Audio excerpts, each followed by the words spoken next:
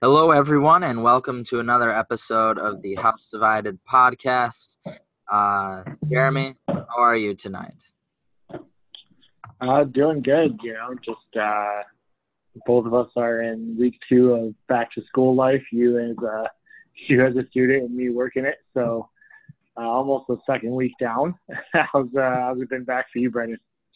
It's been all right. The one class I'm taking on campus and not online seems like it's going to be pretty difficult, but at least interesting, which I guess I'll take over easy and boring at this point. But yeah, seems like it's going to be an all right semester.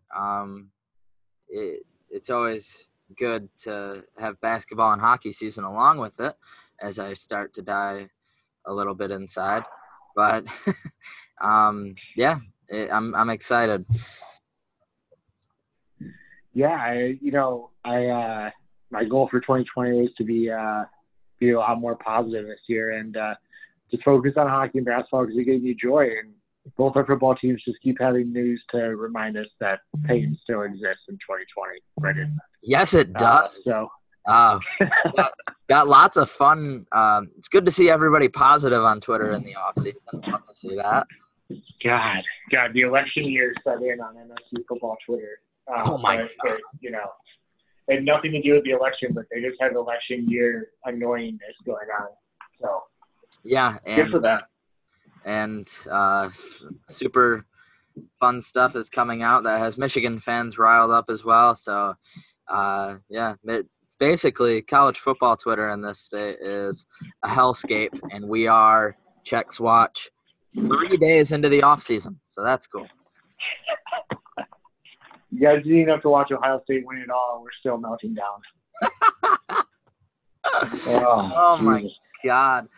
Yeah, we can't even get into that because I could if we have extra time at the end of the show, I would like to revisit Ohio State beat writers during the national championship.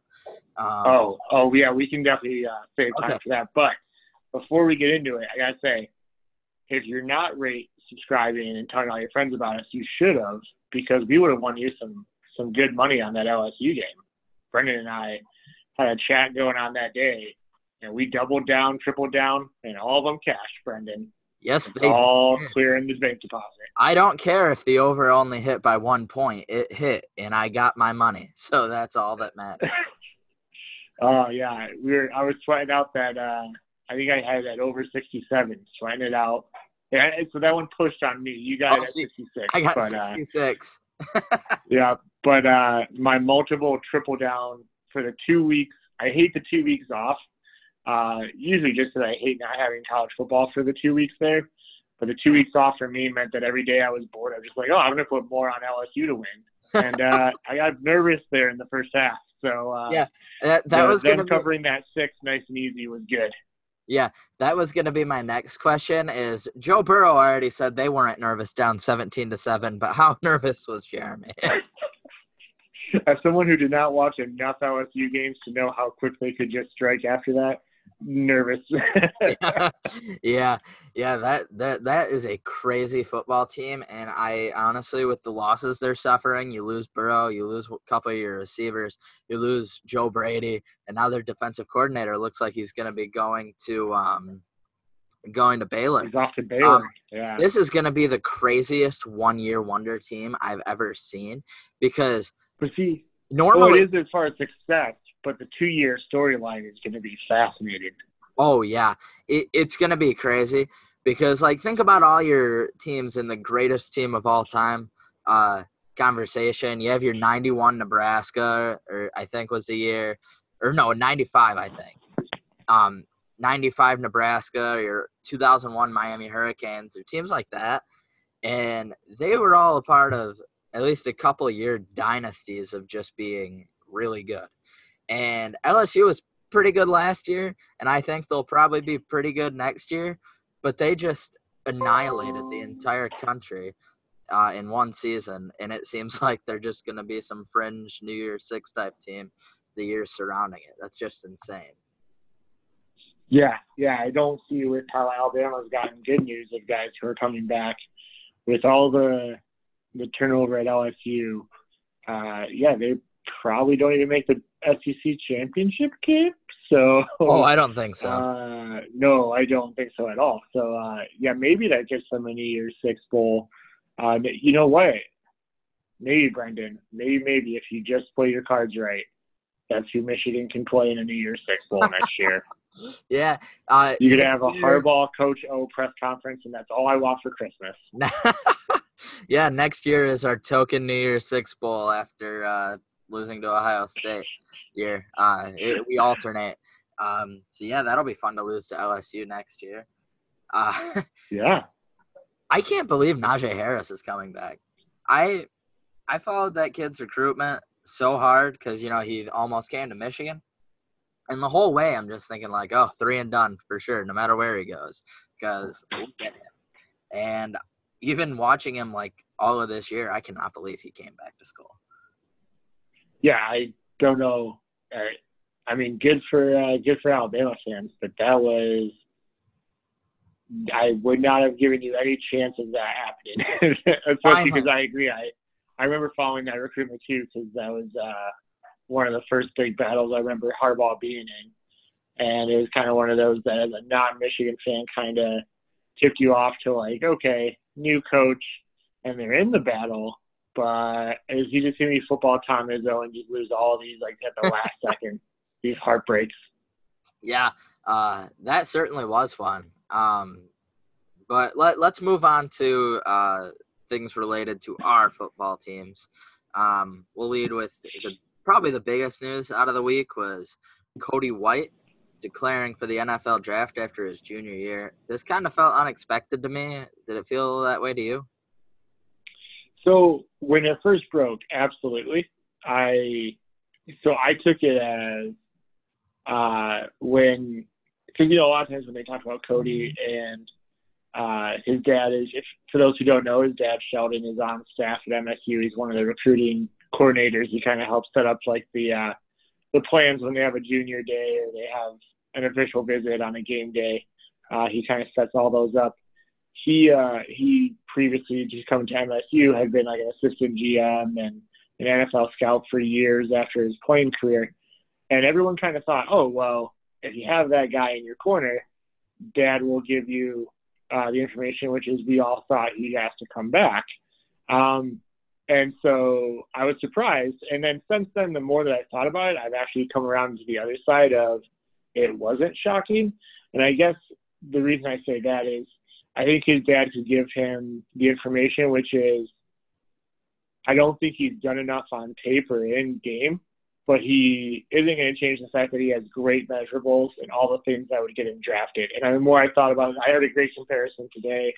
I think it was actually on the podcast with Chris Solari and Graham Couch, where he just kind of said, he kind of reminded them of Justin Lane, which is, yeah, he had a good career. You wouldn't think he was great, and then the NFL loved him and took him much earlier than we would have thought Justin Lane went last year. So then once I heard that, I kind of thought, okay, no, I could see it. Dad probably was in his ear saying, hey, your measurables aren't going to change. You have a quarterback that you don't know who is going to be the quarterback maybe, or if you're going to mesh well. So maybe now is the time. And to me, that was the biggest news. I took it as, maybe a little bit of the gallows kind of thinking. But when the news came out, my first thought was, well, these guys don't trust the quarterback we have next year either. So, yeah. But, I think the more I thought about it, it's probably less surprising than when it initially came out. Best of luck to him. And to be honest, I wasn't that down by it. So I think wide receiver, between the recruits they brought in, plus Jaden Reed being eligible next year, it's probably one of the deeper positions as far as potential goes. So I think that's not even the worst loss we could have had. Yeah, it surprised me a little bit, but yeah, what you said makes sense when it's all laid out like that. So I guess that leads us to the other piece. Brendan, MSU football fandom is about bargaining with yourself. So, the more we do this podcast, you'll get really good at that. We have to bargain. I've had a few days to bargain, but if you would have talked to me that day, I'd have been like, I do not know what he's doing. But yeah, it took some days to come around on it. But yeah, that's MSU football 2020 bargaining. Yeah, hey, everybody goes through those phases, you know. Uh, on the Michigan side of things, Michael Dwumfor is going to be pursuing a grad transfer.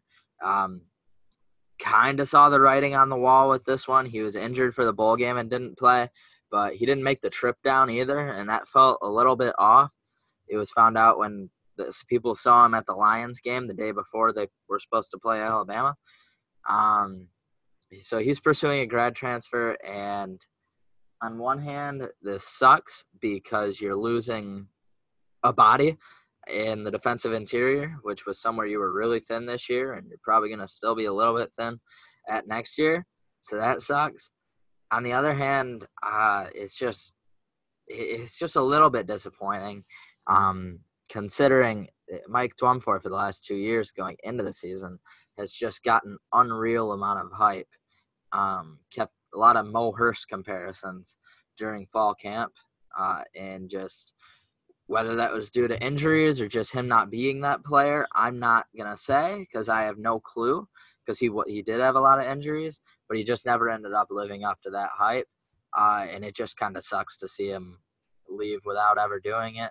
But obviously, I just wish him the best of luck going forward. Hopefully he can get healthy this year and hopefully have a breakout year and get some good draft status next season. Yeah, it seems like one of those as we kind of were joking about before the podcast that we're already starting to plan how we're going to fill our summer and keeping the show going. And one of the constants of every summer is finding out who's the name out of spring practice that you then never hear about again.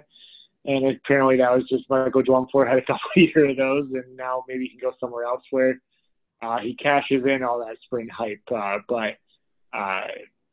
Depth may be a concern at defensive line, but I also think that defensive line has been so good for you guys for the last few years that I trust that Michigan will be okay, even with losing a little bit of depth. Yeah, and they probably will be fine. On to some more. Well, I guess I'll start with the negative and then move into the positive. Anthony Campanile, I believe is how you pronounce it. My apologies if I'm getting that wrong. Who was the linebacker coach at Michigan.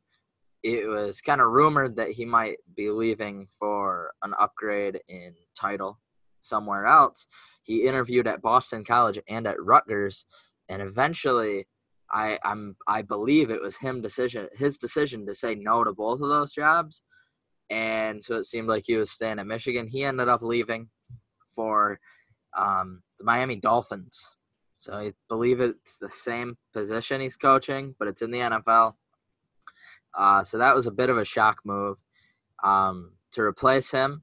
No, I'm not sure where Bob Shoop is going to be coaching because Michigan also lost Chris Partridge as the safeties coach. So it's either safeties or linebackers, but to replace one of those positions, Michigan is hiring Bob Shoop, who previously was the defensive coordinator at Mississippi State and also had worked with Josh Gaddis for 2 years at Penn State.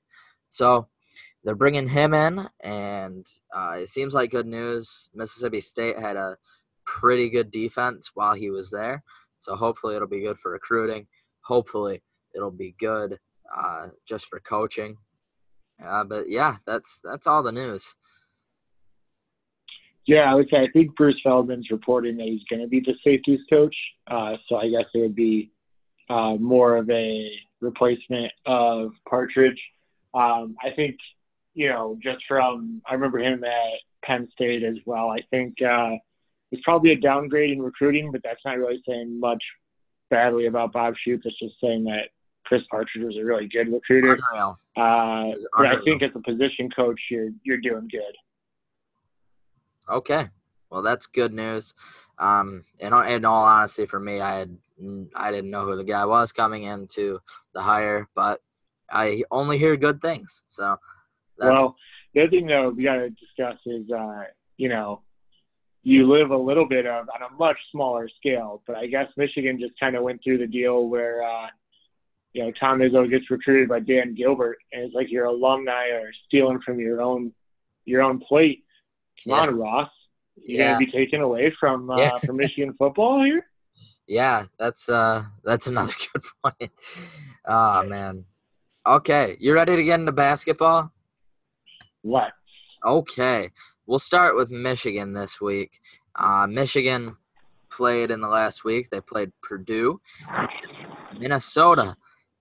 Coincidentally, Michigan State played Minnesota and Purdue, so this will kind of be a bit of a rehash over very different things that happened in all those games, though. So Michigan ended up edging out Purdue in double overtime by a score of 84-78. And then they lost on the road to Minnesota 75-67. These were basically the same game twice. Like in both of them, Michigan, well, got out to a pretty good start. That's the only difference is their lead was always 3 to 5 points in the Purdue game in the first half, where it got all the way up to 10 against Minnesota. But then eventually a late first half run led the opponent to tie it up, and then it was about a consistent 3 to 5 point deficit most of the second half. And then in the Purdue game, Michigan forced overtime and then double overtime and then ran away with it with some late threes. Whereas against Minnesota, Minnesota was able to run away with it with some late threes, a couple good drives to the rim that drew fouls, and they were able to pull away at the very end. So it was the same game twice, including a Big Ten center just absolutely destroying Michigan for, I think, the 5th time in 5 games. I would say that's not the same game choice. That's almost every Big Ten team now to this point. Which, to be fair to Michigan, they've definitely played probably the best centers that the Big Ten has to offer. So they haven't gotten a break with, playing a team like maybe Northwestern or somebody that Teskey can give some confidence against. But I think we officially have to say that's a concern at this point. Yeah, I mean, it's bad. The efficiency field goal percentage against him is so high. Yeah. So that was my thing is I've been a defender of the strategy for so long because it makes sense when centers are hitting just barely above their normal percentage. But that's not what's happening here. Centers are making like 70% of their twos, 80% of their twos. And I'm not even going to blast Teskey for this because he was a great defender last year. The only difference is, A, he doesn't have Charles Matthews to help on the wing and kind of prevent such easy access to the post.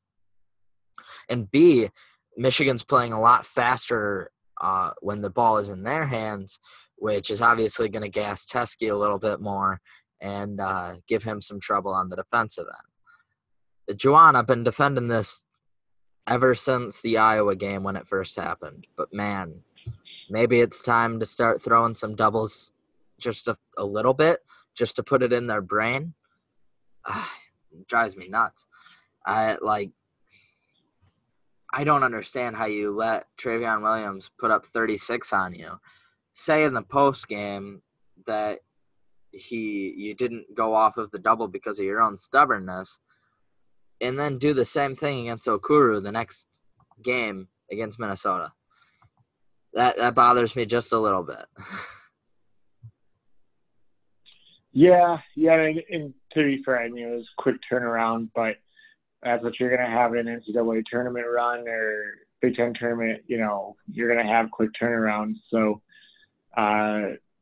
to not adjust is a little disheartening. But at least this week they've had more time, and we'll have to see if they adjust for the big rematch with Iowa, who was one of the first teams that really torched him. So we'll see if they guard Luka Garza any differently this time. Yeah, if they don't at this point, Luka Garza literally scored 44 points in regulation against Michigan on the road. If you don't try and throw something else at him when you have to go play at Carver Hawkeye, we're going to have some issues because I already think this game, if Isaiah Livers doesn't play, it feels like an automatic loss. And even if he does play, it feels like we have like a 40% chance to win. I do not feel good. We never play well at Iowa. That offense is legit, and Michigan's defense is really struggling right now.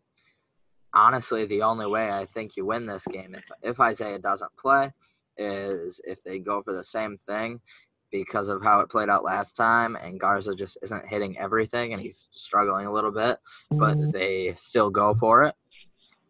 That keeps you in it, but it's going to be a tough game Friday. Yeah, I think Xavier Simpson might have to have his game of the year for you guys to get out of there with a win.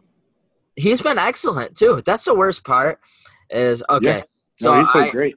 I do outside of the MSU game, but that's a different thing. But yeah, I do want to go on a little rant here because Xavier Simpson. It feels like we're not appreciating what's going on here. I want people to understand that this is the last 3 months we get of Xavier Simpson. And it feels like he's been here forever, and he's been a joy to watch for years.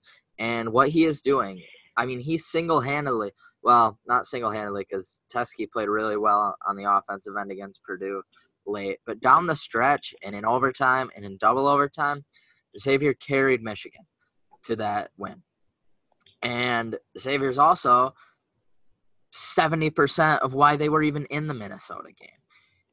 When Isaiah Livers got hurt, dude threw the team on his back, and I know we're not winning every game, but he is – people, I think, are just getting too caught up and being upset that Michigan is losing to appreciate what Xavier Simpson is doing. When he dribbles through an entire defense and finishes a crazy layup, that is not normal, and I feel like people have gotten used to it because this is the 6th year of his college eligibility, it feels like.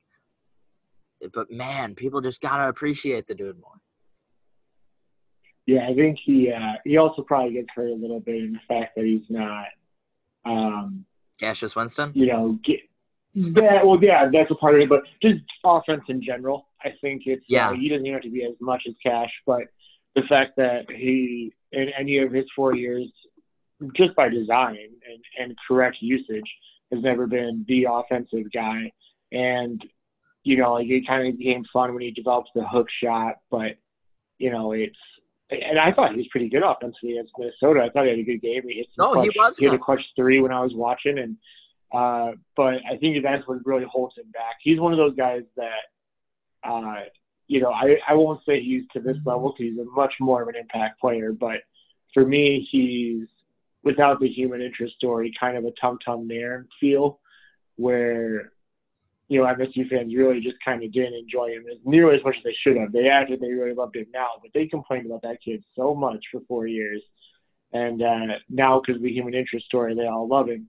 And Xavier feels a little bit like that. Like when he graduates, people are really going to miss him because he's been a really good leader and just an excellent ambassador for the program. Yeah, he has. He's just an absolute dog on the defensive end of the court. And on the offensive end, he doesn't have a pretty 3-point shot. He doesn't make a lot of crazy, shooting plays. But, the way he can attack to the rim, with his size and his passing, my God, he's averaging 9 assists a game. I think he's in the top 5 in the country for total assists. Like, we are seeing an unreal performance from Xavier Simpson, and it may not be as flashy as Trey Burke, and obviously it's not to that level of effectiveness, but he has put the team on his back when Isaiah went down. And, I mean, if he had a good 3-point shooting team to pass to, he'd probably be averaging 11 or 12 assists a game because I don't even know how many in the last couple of games I've seen Michigan get good looks from 3 because of Xavier Simpson and just brick it. Yeah, Eli Brooks is built in the house. So, oh, my God. Yeah. Eli Brooks. And then he makes some crazy 3 with a dude right in his face to tie the game. Like he has made no sense over the last month.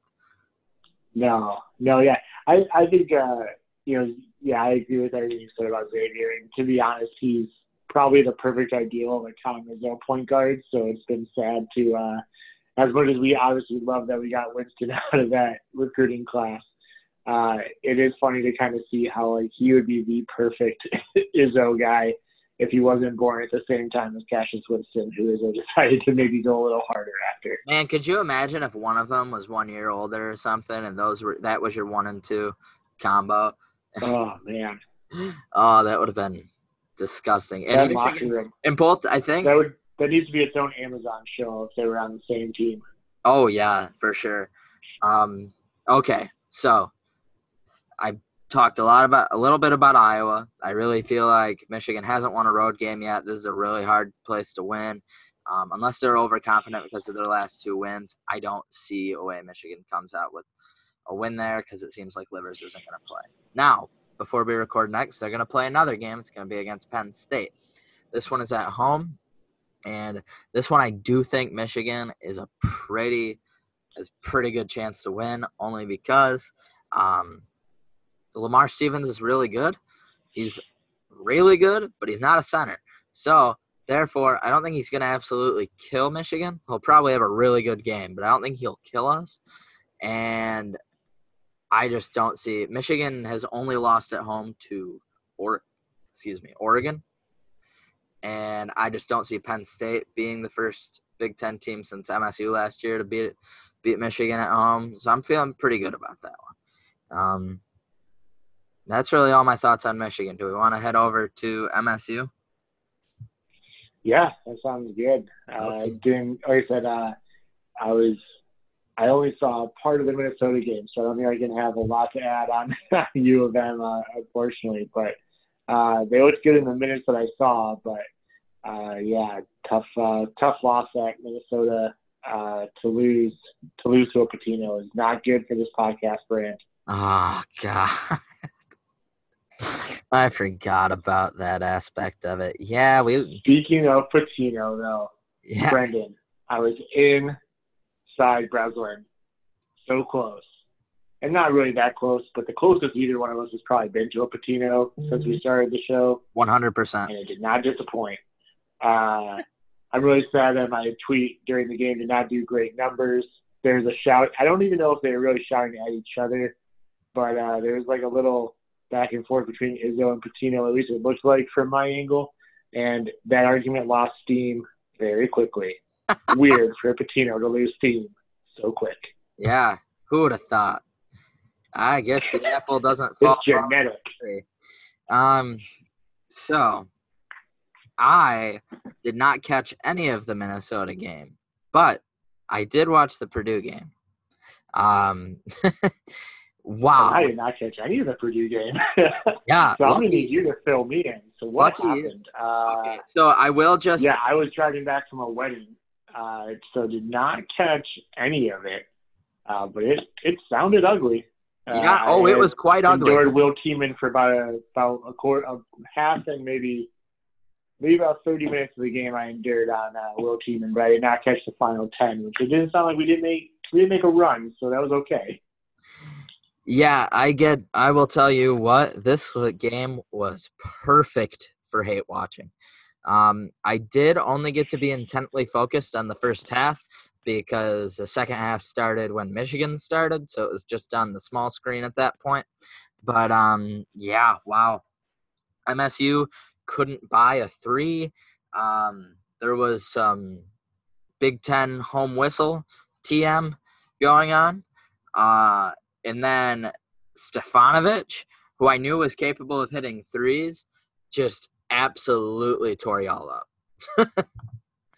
Yeah, it sounded like every time he was popping out for a 3, it was going down. So, and then you had I forget who it was, but somebody on Purdue who hadn't made a 3 all year went something like 4 for 5 or 3 for 5, and just one of those days where about 8 minutes into the game, it was like, yep, it's going to be one of those nights. This is not going to get better. Travion Williams is going to be ugly.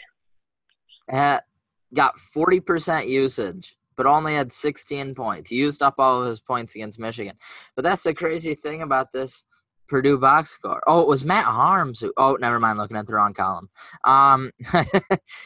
No, but they spread the points so evenly because I thought it was Stefanovic that tore y'all up. But it turns out he only got 10 points. I think 8 of them were all within like 2 minutes. And then you thought it was Boudreaux, but he only had 11 points, so he must have gotten them in a quick spurt. But Travion Williams, yeah, had the most points at 16. It was a real team effort, it looks like, for Purdue. Yeah, and it sounded like he was just beating up Thomas Kittier inside. And that as president of the Julius Marble fan club, we should have gone to Julius Marble earlier. That is my very biased opinion.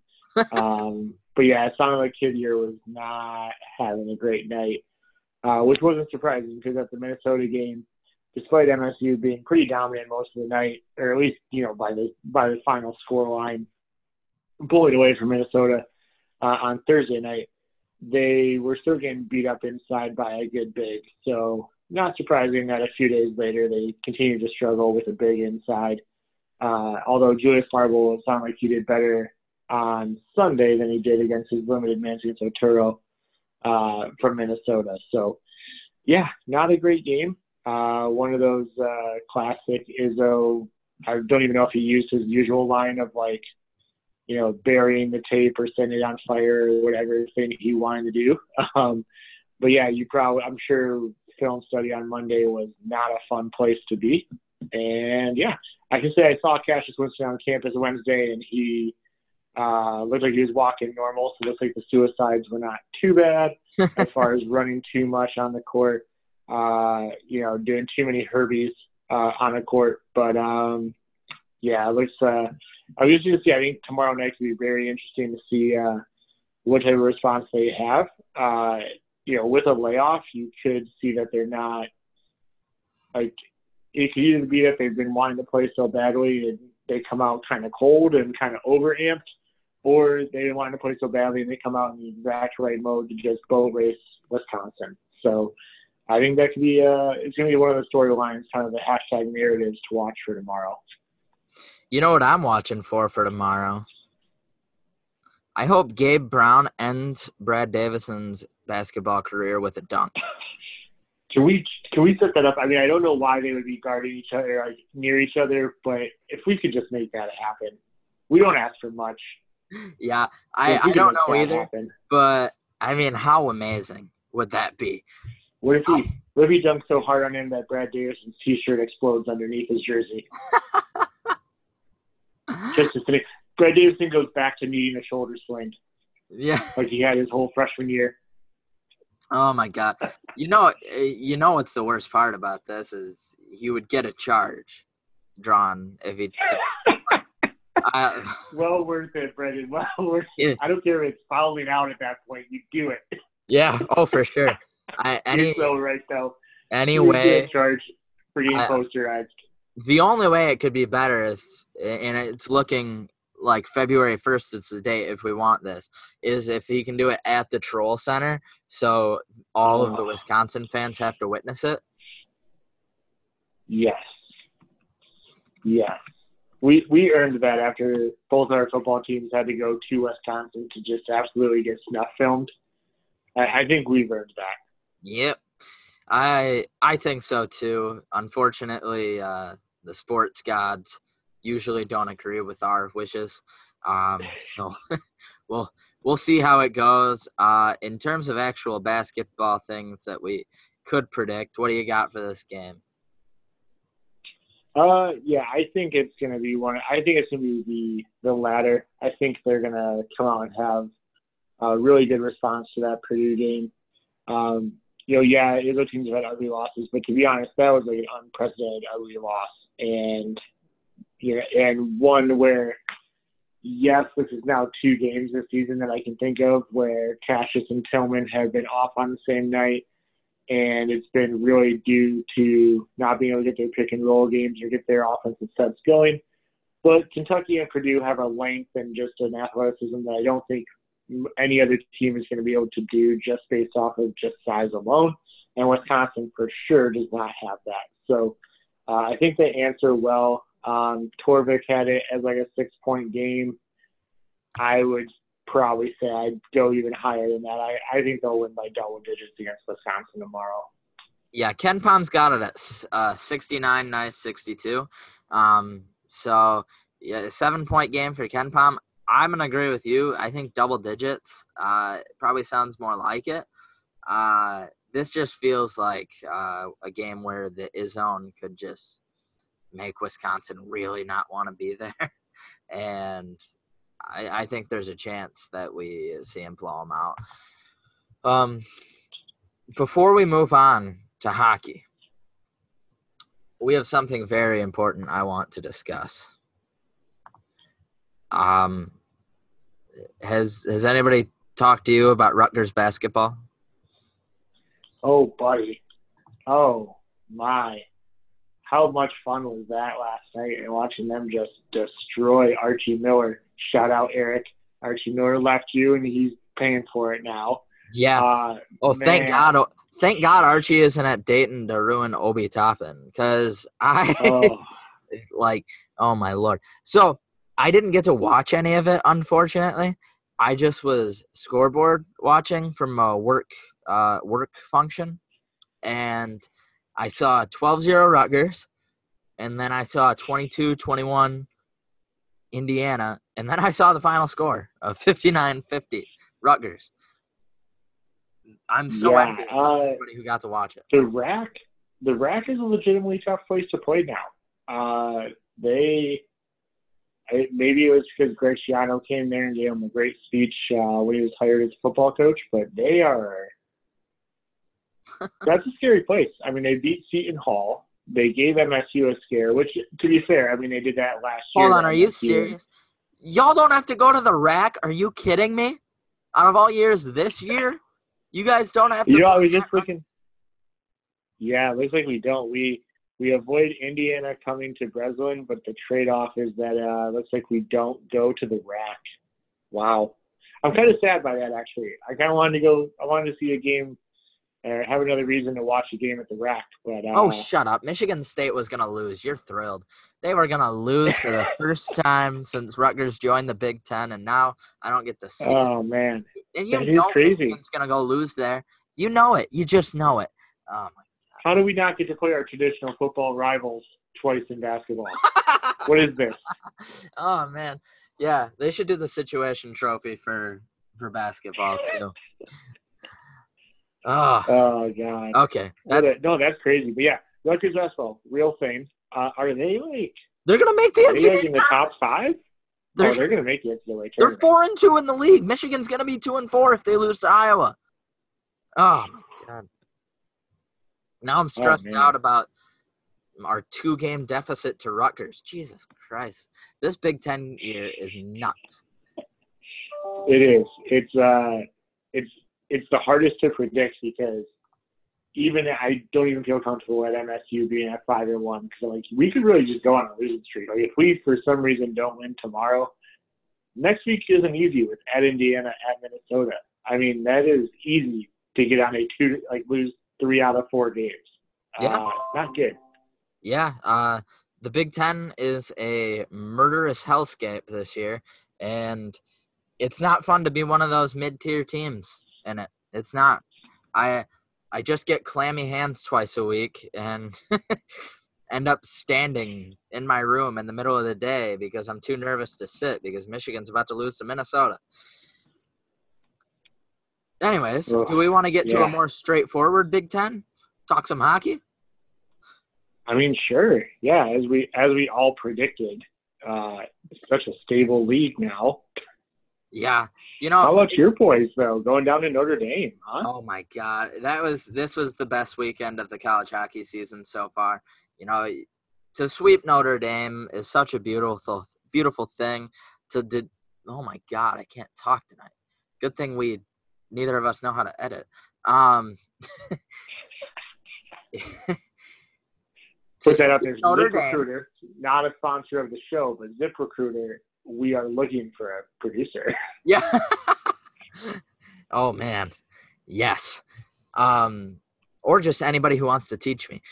Anyways, sweeping in Notre Dame, a beautiful thing.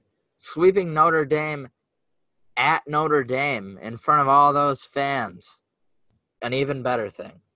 But maybe we should. In front of Anson Carter, even better for you. Yeah.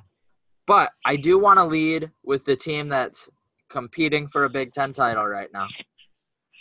So how did Michigan State do this week? Yeah, so I will be honest, like I said, wedding. So I watched Saturday night's game. I watched the loss on my phone at a wedding in a VFW in Northwest Michigan. So that's on my bucket list, and that's one checked off right there for you. That's very specific. Friday night though. Friday night. Minnesota is not as good, so I don't know if I feel comfortable saying like it was the best game of the year, but they left no doubt on Minnesota Friday night. They just dominated them. All over them early. It was 3-0 after the first. They chased the starter. Just looks great. And then Saturday night, they come out, give up a goal on a really bad kind of just transition play. They're down 1-0 90 seconds into the game, and it stays that way until an empty net goal late. So kind of felt tough. I think they deserved better Saturday night. They had a lot of chances, just couldn't finish their chances in the game and all that. But Friday night, that was a team that showed that they're not really a fluke, because they're not just going to get up to the big games or need a game where John Lepperman, house saves his counterpart by 15. They began to end just were all over Minnesota and really left no doubt. Yeah, and I'm not surprised. I didn't get to see either of these games, but this Michigan State team is good, and Minnesota is fine, I guess. Funny enough, I'm looking at the standings. Michigan has a better goal differential than the two teams above them, at fourth in the league, but just everything's been so close. Whereas Minnesota is just so young.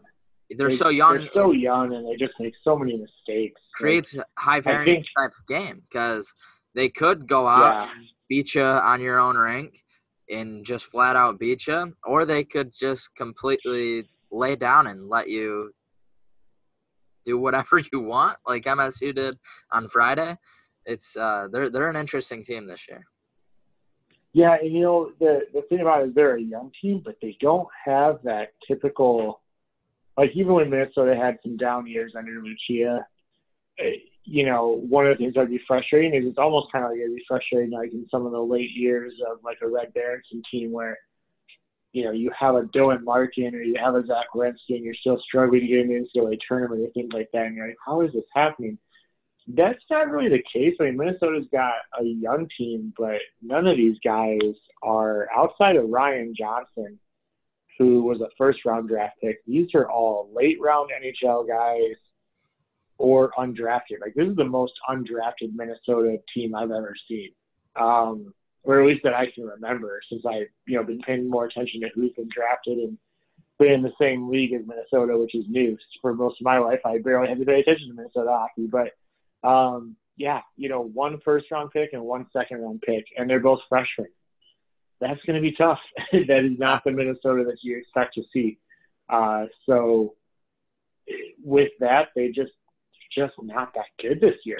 It's really weird. I don't think I've can remember any time in my life as an MSU fan and just be like, yeah, we should probably just sweep Minnesota because they're not very good. Feels weird to say. Yeah. And in terms of the standings, I think rising past Minnesota is very attainable for Michigan. I agree. And going forward, that so are you upset they stole a full 3 points at home, or is it just whatever? Yeah, I mean, I think it's so. Here's the thing that's the worst part about it. It's not even just the game individually. It's that you get help that night. With Penn State had 2 games in hand and they had the night off. So if you win, you can vault them. And then you look across the league and Wisconsin ends up beating taking it to Ohio State on Saturday night. Granted, it'd be, just a silly time in January, but the excitement you could have of like, hey, at this point in the season, we are number 1 in the Big Ten. Do I think they're going to hold off Penn State for the rest of the year? Probably not. No. But you could say it and utilize that again as like, in this week at Dan Cole's press conference, that you just tell them, hey, we're at first place. And unfortunately, they lose on a game where they just don't get the bounces. They do enough to, I think, at least get some points out of it. And so that's kind of the frustrating part from a broad perspective. But in that game, if you're not finishing your chances, you don't deserve to win. So it's frustrating, but I don't think as much as they can say they're going to get some bounces, they also continue to struggle on the power play. They continue to do things where they were given chances to be in that. They were given a 5-on-3. If you're not going to capitalize on a 5-on-3, you don't deserve to win at home. That's kind of all there is to it. Yeah. Yeah, that's completely fair. It does suck because not only would have it launched Michigan State to first in the league, but at the halfway point too. We're halfway through the Big Ten schedule. Yeah, I think everybody's played each other once, and so that's a bit frustrating. But you can't always ask a sweep out of them, and so they're still in that hunt. With the top three are all within 2 points, so it should be fun to see going forward. This weekend is a pretty good opportunity to pick up points for MSU, traveling to Wisconsin to play in the Troll Center. How do you feel going into this series? What's a point goal? I think 4 is the minimum. You've got to get out of there with 4, whether that's 2 shootout victories or a victory and a shootout loss, or 4 is the minimum. Though you got to get better than that. Even just a 3, which I think we would be okay with a 3, but I think you got to go in there wanting to get at least 4 plus. Because you're right there with Ohio State and Penn State. Penn State gets Michigan this weekend, a team that I think Michigan can be a thorn in Penn State's side, but you got to think Penn State's going to put up some points this weekend. And, if you want to keep pace with Ohio State, the only team in the league that you haven't beaten, you're going to need to take points off Wisconsin, which is going to be one of the, to be honest, because of the rivalry part of playing Michigan, this has to be the most attainable weekend to get 6 points left. So You got to go out there and you got to do well. This is where you show that you're an actual contender this year and not maybe a year ahead of schedule. Ohio State's playing Notre Dame, a team that just got swept by Michigan and has to go to Ohio State. So, got to get at least 4. That's minimum. And you took care of them earlier in the year with a 3-0 and 5-4 win. The one being an OT game. But if you play like you did that 3-0 game on that Friday night where, again, it kind of reminded me of the Minnesota game that you just had where you were just all over them and dominant. Even though they did outshoot you, score effects did that. It's got to be a weekend that you get the first line going and get at least 4. Yeah, I think 4 is a very realistic goal. Michigan took 3 at the Troll Center, and that was, Michigan wasn't playing the best hockey at that point. I think that was coming off of losing 7 straight, and they still took 3 points. I think Michigan State can do better. I think they will. It'll be really interesting because I don't think since the Big Ten has been together, we've seen a 3-team race this tight, this far into the year, like this one is. So I'm really interested to see how this develops. And to be honest, I'll be rooting for Michigan State to take as many points as possible against Wisconsin because that's our competition for the 6th seed. I mean, obviously Michigan's probably shooting for the 5 because Minnesota could be overtaken. But still, Minnesota and Wisconsin, I have to root against them the rest of the year. Yeah, it's nice. It's good for MSU fans for Friday night. At least you can go from a doubleheader, watch the basketball game at 7, and then it rolls right into hockey starts at 9 Eastern, and it's on Big Ten Network. So you can go back to back on MSU Wisconsin games and hopefully get a sports sweep on one night. That'd be great. Those are always fun. One thing I did want to address is usually every week we reach out for Twitter questions, and the one we got this week was MSU hockey related, so that's exciting. Oh my Lord. I don't know how. I'll handle the pronunciation. I think I know because I've worked over his name in my head enough. It's from Verbose Dutch. Okay, that sounds right. That seems right. Yeah, we'll go with that. Sounds right.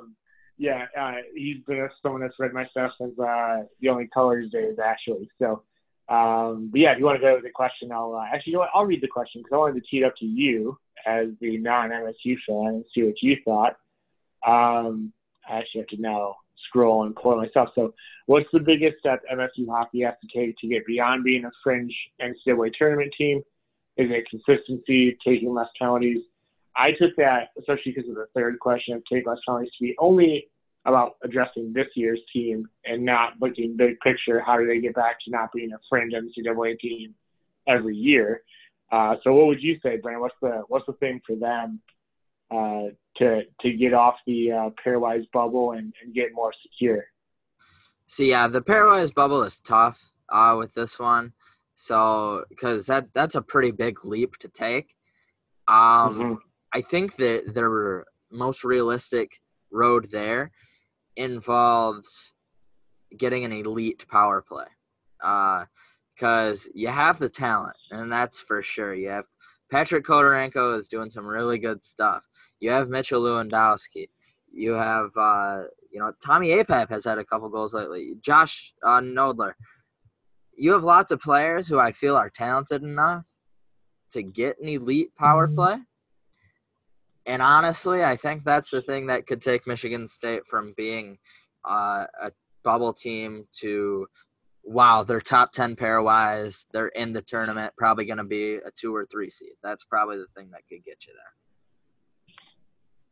Yeah, I think that's a terrific answer. I think that's where you can set apart. I don't think you're going to get much better out of John Lefferman. And that's not to say that he hasn't been good. What I'm saying is John Lefferman's probably reached – he's been excellent. I don't think you can ask much more out of him. I think the penalty kill has gotten going, and the penalty issues that they had early in the season have really not cropped back up. That was something that when the penalty kill was going poorly early in the year, they were also coupling that with taking way too many penalties. And I think they've mostly gotten that under control, actually. I think they've been a pretty disciplined team in the last few weeks. So I wouldn't even say that, but I think you're right. I think getting the power play to where, the first few weeks of the year, they were a top 5 power play. They were clicking at, an unsustainable rate. But they've also had way too many times where they go 0 for 20 over a 4-game stretch, and you just can't have that. They're a fringe NCAA team, which means that you need to have one thing that you do exponentially better than your opponents most nights to get you off that bubble. That's the separator right there. You go 0 for 20 in a stretch when maybe, let's say you're playing Ohio State, a team that you need to leap, or a Penn State, you're getting 0 points out of the weekend if you're not scoring on the power play against those teams. So I would agree with you. I think getting that power play to where it's back operating at a clip that is far above average is how you go from fringe NCAA team with this roster and this composition to securely making it heading into the Big Ten tournament. They're at 16, right? Yeah, I believe they're sitting at 16 unless there's been any games this week to affect the bubble. So which would put you just about at least one spot out of the NCAA tournament, if not 2-3. You're one spot out, and you need no upsets in conference tournament play or anyone to leap you in that space. So you're at least one spot out. But, they have a series with Ohio State coming up, who's at 7 in the pairwise. They have a series with Penn State still, who is at 6. So they still have games with teams that are going to give them quality wins. And they have a series with Notre Dame, who's at 20. So those are going to be the important series as far as just good opponents. And then you just have to not trip over the teams in the 30s, which is Wisconsin at 30, Michigan at 31, and Minnesota at 27. So yeah. So that's the thing. They're probably 2 to 3 spots out right now, just based on years past, what's likely to happen because of auto bids. Right now, their power play is a little bit below average, I'd say. I don't actually have the country-wide averages, but they have a 19% power play right now. I think to get in the tournament, as an at-large probably needs to be up a couple percentage points. Yeah, I mean, 19% puts them at 26, which is basically the middle. 30 teams would be the middle. So, yeah, that's extremely average. But that's not good enough, like we talked about, right? That's for MSU, you need to be above the average there. You need to be at where Ohio State is at, where they're at 24%, and that's number 10 in the country. That's the type of spot you need to be in with this roster to get into the tournament as an at-large. And credit to them, because we did not go into this year thinking that we were going to be at the midway point of Big Ten play, saying, yeah, for Michigan State to get pretty much a guarantee into the tournament, they just need to have a better power play. We did not, because I mean, look at Michigan. They're nowhere near. There's not one thing you could say that could get them in the tournament, because there is no getting into the tournament basically guaranteed for Michigan. That idea is gone unless you go 12-0-0 down the stretch or something stupid like that. Right.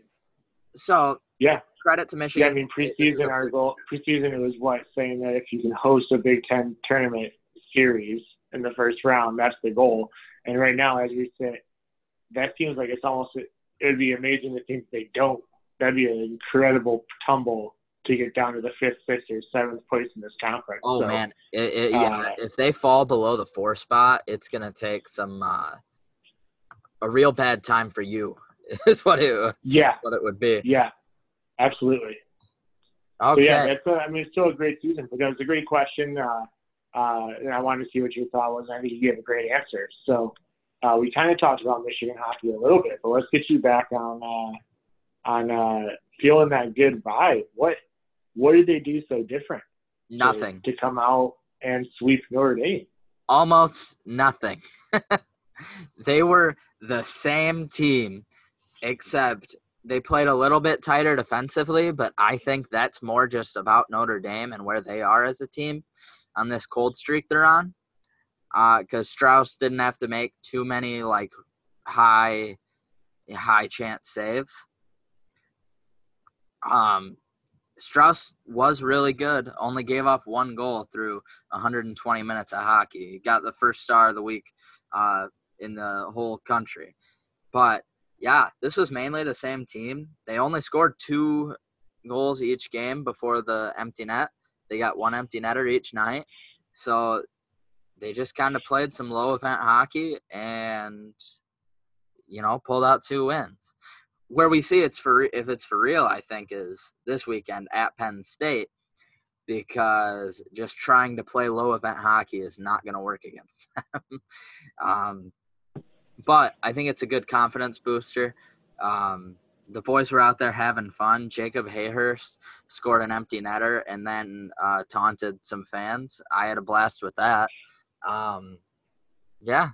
Lockwood, though. Will Lockwood looked like he hit another big difference, gear. Huh? Yeah, he looked like he hit another gear this weekend. Just a little bit more dynamic with the puck. Still throwing his body around like he always has for 4 years, and still has that quick burst of speed, but using his hands a little bit more. He had a good weekend. Yeah, and I think he's battled injuries so much ever since really the World Junior last year that maybe a Christmas break and give him some time to get his strength back up and get his feet under him. Maybe he's ready to have Michigan. It seems like always has one player when they make their second half runs. They always have one player, whether it's Sean Hunwick 1 year or Kyle Connor, a few years later, or just one guy that goes completely off for a great stretch run. And maybe that's what Will Lockwood's about to go on, because if anybody on Michigan can do it, it would be him. And if he can stay healthy, let's see what he can put up for the rest of the stretch here. Yeah, I'm really going to be intrigued watching him. I really think that him and Beecher should not be separated at all, ever, because I just love the dynamic they have together. So Will Lockwood just looks determined, like, I am going to finish my Michigan career on a high note. And, for this team, ending on a high note might be grabbing that 5 seed and winning a playoff series. It might be, I don't know what their goals are. It feels a little bit like unless you're going on a crazy run, you're not going to win the league tournament and you're not going to go into the NCAA tournament. But he looked like he could be starting a bit of a tear for himself right now. We'll see how that transitions. They are at Penn State this weekend. Obviously, like we mentioned, Penn State is leading the league right now at 24 points. They're a tough team to play against, especially on the road. Literally, my biggest key for Michigan is just don't take penalties. Silly penalties. They're a quick team. They move their feet. They're going to force some penalties out of you. Just not any in the offensive zone. No stupid boarding penalties. And I think you have a path to 3 points this weekend. And that's the goal for me. I think 3 points would be Pagula is a tough place to play. So if you can get out of 3 with this team, I think that's a good weekend. And I think kind of what happens around you with, if we take care of business in Wisconsin, things like that, I think we can feel pretty safe that you're not going to be in the basement of the league for sure. If you can get 3 points from Penn State. Yeah. And I just want to clarify, this is the league leading team. Michigan, if you're looking at the whole year, is not in a position to go into this type of series with an expectation of taking points. So any points are good. They're fine. But I think 3 would be ideal. Same like I just said going into last weekend, anything more than 3 and you feel awesome. I think anything more than 3 points, if you end up with 4 or 5 or 6, you're coming back thinking, okay, we're going to pass Minnesota, but maybe we should keep an eye on Notre Dame and maybe we can get a home playoff series. Yeah, no, absolutely. I think so. So it's a interesting weekend, an important weekend for Michigan. If they can roll off that sweep last weekend, they can make it for a nice jump in for fans. Yep, I think Give so them a too. reason to jump in. All right. So I do just want to give everybody a reminder. If you want to support the show, give a rating on iTunes, leave a short little review. The rating is the most important, though. If you think we're a 5-star show, a rating like that would just mean the world. It helps us appear more on searches and just really helps grow the show. Even better, just tell your friends, anybody talking about getting into podcasts or that they, would like something like this. That could be huge for us. So those are the ways to support the show. And if you're not subscribed, you could do that as well. Yeah, absolutely. We're on all the platforms. So, if you're feeling nice, subscribe on all of them. Subscribe to us on Spotify, iTunes, and SoundCloud just to goose the numbers a little bit. That's what we're all about here. Oh, yeah. Gotta. That feels like the Patino thing to do. So, yeah. Now that we got through all that BS or whatever, I have prepared a reading. If anybody has any guesses, speak now as I find it. Oh God. Unless it was taken down. There's no way. Hold on. Oh, I found it. This reading is from 3 days ago. Was when it was written by an employee of The Athletic who covers Ohio State football, Ari Wasserman. The more I watch this game, the more it's clear that Ohio State was probably the best team in college football this year.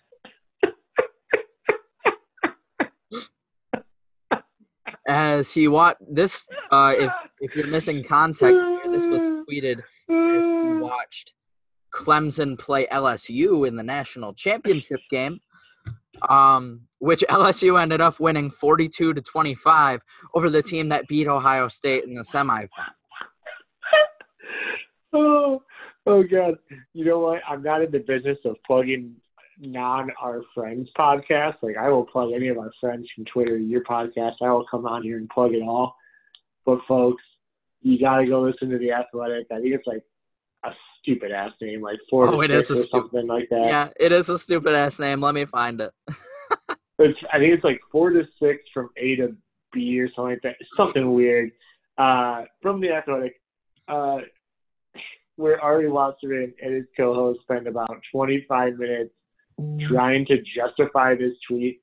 And really, it's 22 minutes of Ari Wasserman saying that, Brendan, if you just had the nuance of what he was trying to say, you wouldn't jump down his throat and call him a homer. And I was like, come on. You've been a clown the entire season for Ohio State. Don't even try and own up to this one. You sent a bad tweet. You did it. 4 to 6 with A and B is the name of the podcast. This is just crazy because The Athletic is such a good thing, and they hire so many brilliant people, and then they hire this blog boy just trying to get Urban Meyer to like him. Well, that's the thing is we come from where I guess to be fair, I don't read any of my non-team specific. Like I love the national coverage and stuff and everything, but to be fair, I guess I only really read our two teams on The Athletic for college sports pretty consistently to know if there's homers everywhere else. But I mean, we're spoiled. We have Brendan covering our basketball teams, and then I think Colton does an amazing job covering MSU football, and then Austin does a great job covering U of M football. And none of them are graduates or fans of the teams that they're covering. No. It's a wonderful world. Yeah. That's what we're paying a subscription for. Not paying a subscription so that Ari, who grew up in Dublin, Ohio, and is slept in his Ohio State sheets and his PJs, when he's not at his mom's retirement home in Phoenix, is here to tell me how much dem bucks are great.